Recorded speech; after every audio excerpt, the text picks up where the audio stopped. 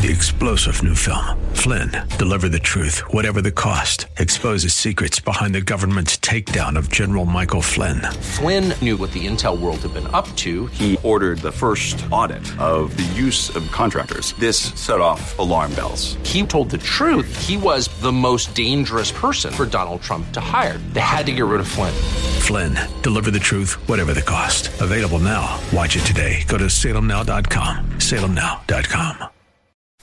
Come on, say, turn it around. Open the windows of heaven. Pour out a blessing, overflow. Turn it around. Open the windows of heaven. Pour out a blessing.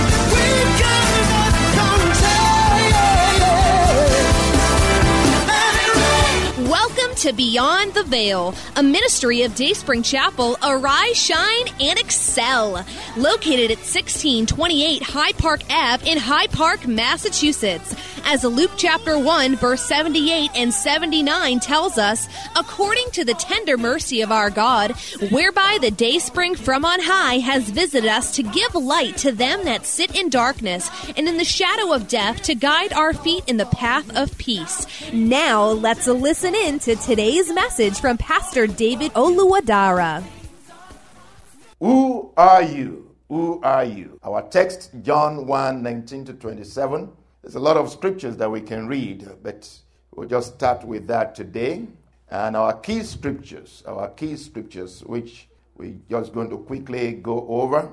The first one is John chapter 2, 24-25. John chapter 2, 24-25.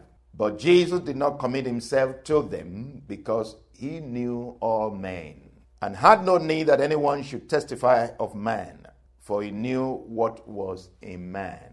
He knew what was in every man. He knew the heart of every man. Even before you speak, he doesn't need to hear what you have to say before he knows you. And he doesn't need you to say something about another person for him to know what to do. In the court of law, they want testimonies. And based on the testimonies of others, you will be judged. You'll be either set free or get locked up. Jesus wouldn't need that. He doesn't need any testimony, because he knew what was in man. He knew the heart of everyone. So, who are you? God knows who you are. Amen. John 1:42. And he brought him to Jesus. So Andrew brought Peter to Jesus. Now Jesus looked at him. He said, "You are Simon, the son of Jonah. You shall be called Cephas," which is translated a stone. So though your father gave you the name Simon, I am calling you Peter. You know, the one that names you is the one that has power over you. Amen? As a little one, the one who gives you name has power over you. Is the one who has brought you to life. So Jesus says to Simon, "You're going to be called Peter." They've been calling you Simon. I am calling you Peter. You are meant to be Peter. You are meant to be strong. You are meant to be firm. You are meant to be solid. So God knows you. God knows us more than we know ourselves. People call us and describe us some way, somehow, different things, but God knows what our name should be, knows who we're supposed to be. And the other one is John chapter 1, verses 47 and 48. John 1, 47 and 48. John 1, 47 and 48. Jesus saw Nathanael coming to him and said of him, "Behold, an Israelite indeed, in whom is no deceit." Nathanael said to him, "How do you know me?" Not even, how did you know what transpired before now? How did you know anything about me? No, how did you know me? Or how do you know me? How do you know me? Much more than, how do you know these things about me? How do you know me? You really know me. By the words of Jesus, Nathanael could say, "Oh, you really know me. Not just that you know things about me, but you really know me." And Matthew 7:16, the first part of it says, "You will know them by their fruit." You will know them by their fruit. But what if their fruit has not come out? How are you going to know them? They don't have fruit yet. It's not every tree that has fruit. A tree is still growing. It doesn't have fruit. So how do you know what kind of tree it is? God doesn't need to wait for the fruit to come out. He knows what the type of tree it is. We will have to wait for the fruit to come out before we say, this is this kind of tree. And the scripture says, Paul telling Timothy, he said, lay hands suddenly on no man. Why? He said, because some people's sins follow them. And some people's sins do what? Go before them. So when you see somebody, don't just grab them and say, wow, we are together. Wow, you give them a hand of fellowship. Say, we're going to do this together. You look good. You look great. You say, no, don't get involved with a man too quickly, he's saying. He said, because some people's sins follow them. And some people's sins go ahead of them. What does that mean? Some people's sins follow them. When you meet them, their sins are still coming. So you only see them. Wow, you say, wow, you look good. And they look good because their sins are still following them. Their sins haven't caught up with them yet. Things haven't manifested yet. Things haven't come out yet. So, but you look at them, they look so fine. They look so beautiful. They look so handsome, They're all made up. Put makeup on. Driving a good car. And all of that. They speak well. They're eloquent. So you say, wow, this is great. Come, let's do business together. Come, let's get married. Oh, I love you. I love you. Let's get married. Let's escape out of here. Who says we should not get married? You look good. But their sins are still coming behind. Nothing has happened yet. Whereas some other people, their sins go ahead of them, he says. Meaning by the time you meet them, you will see what's going on. No, their sins have actually gone ahead of them. Amen. So before the fruit comes out, God knows. For us as humans, we don't know. We have to wait for the fruit. So by their fruit, we will know them. For God, it's not by their fruit that he knows them. He knows us by our heart. Amen. God knows us by our heart. He doesn't have to see your hand to know your heart. Even when your hands come out and your hands are with gifts, it's like, wow, this person is good, loves me. No, big gift. But the gift is coming from what? A bad heart. God knows. Amen. Who are you? Who are you? Now, this is not a strange question because we encounter it all the time. It actually comes more often than we think. Sometimes it is verbalized. Most of the time it is not. We encounter it every day. We encounter it all the time. In the bank, you want to withdraw money, they ask you for your ID. What are they asking? Who are you? You call on the phone and say, this is this. You mention your name. I want to ask some questions about my account. They're going to ask you many, many questions. Why? They want to establish your identity. Who is this person? Who are you? At the airport, even without asking you, you're already bringing out your passport. They don't even need to ask. It's who are you? When the matter is great, when the matter is really very serious, it goes beyond, a few things. It goes beyond just your name. Oh, it's not just your name. Your identity, who you are, is not just about your name. It's much more than your name. Oh, you say, my name is this, and this is my last name. Oh, what of your date of birth? They ask you. And you give them your date of birth.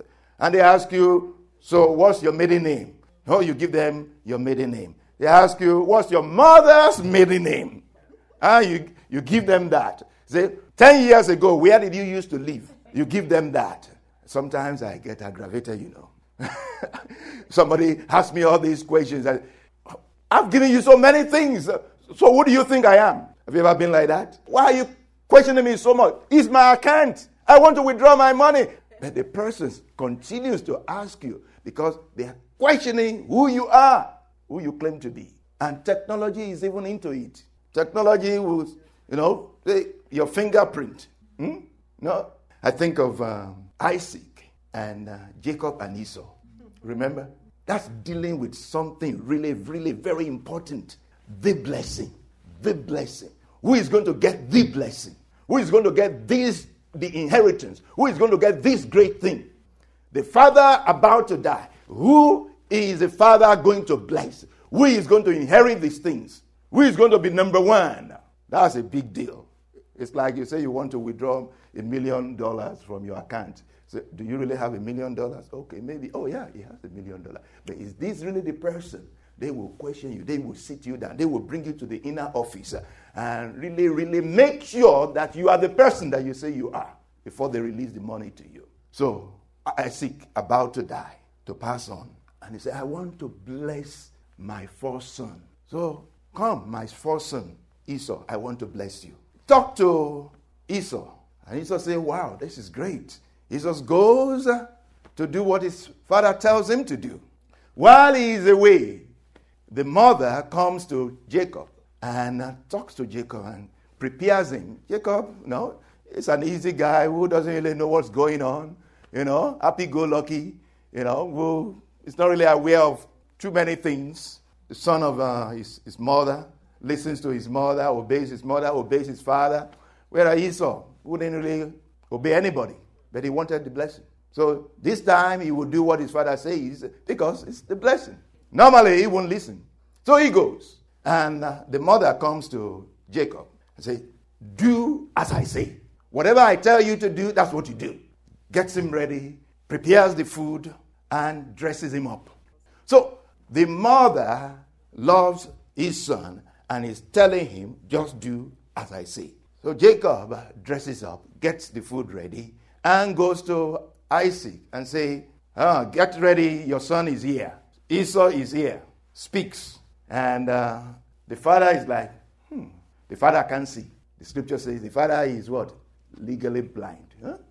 Can't see, his eyes are getting dim. Can't see really, no glasses to see. No, they haven't made glasses yet. So Jacob comes and says, this is your son Esau.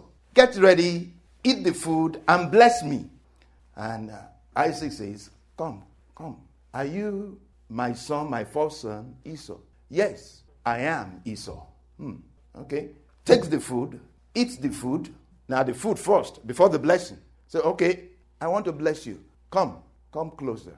And say, the voice is like the voice of my son Jacob. Come. Now he feels his hands and feels his neck. The mothers know everything, Comes and feels his hands and feels his neck. Oh, you feel like Esau, but you sound like Jacob. I'm confused. What should I do? Okay, I'll go ahead and bless you. Amen. Wow. Basically, when it's a big deal, you got to establish your identity. We hope you have been blessed by today's broadcast. Come worship with us at Dayspring Chapel, located at 1628 High Park Ave in High Park, Massachusetts. Again, that's 1628 High Park Ave in High Park, Massachusetts. Sunday worship is at 1 p.m., Bible study and prayers on Wednesday at 7:30 p.m. You may contact Pastor David for prayers or counseling at 857-266-0778. Again, that's 857-266-0778. Until tomorrow at this same time, Monday through Friday, arise, shine, and excel. 3-star General Michael J. Flynn, head of the Pentagon Intelligence Agency, knew all the government's dirty secrets. He was one of the most respected generals in the military. Flynn knew what the intel world had been up to. He understood its funding. He ordered the first audit of the use of contractors. This set off alarm bells. The explosive new documentary, Flynn, Deliver the Truth, Whatever the Cost, uncovers the facts behind this scandal. Flynn told the truth. He was the most dangerous person for Donald Trump to hire. I find out the worst enemy that I'm going to face in my life is right here in America. They took my assessment and they wanted me to change it. And I was like, I'm not changing it. They had to get rid of Flynn. With in-depth interviews, archival footage, and never-before-seen personal records of the man behind the headlines. I just felt like I was drowning. Flynn, Deliver the Truth, Whatever the Cost. Available now. Watch it today. Go to salemnow.com. salemnow.com.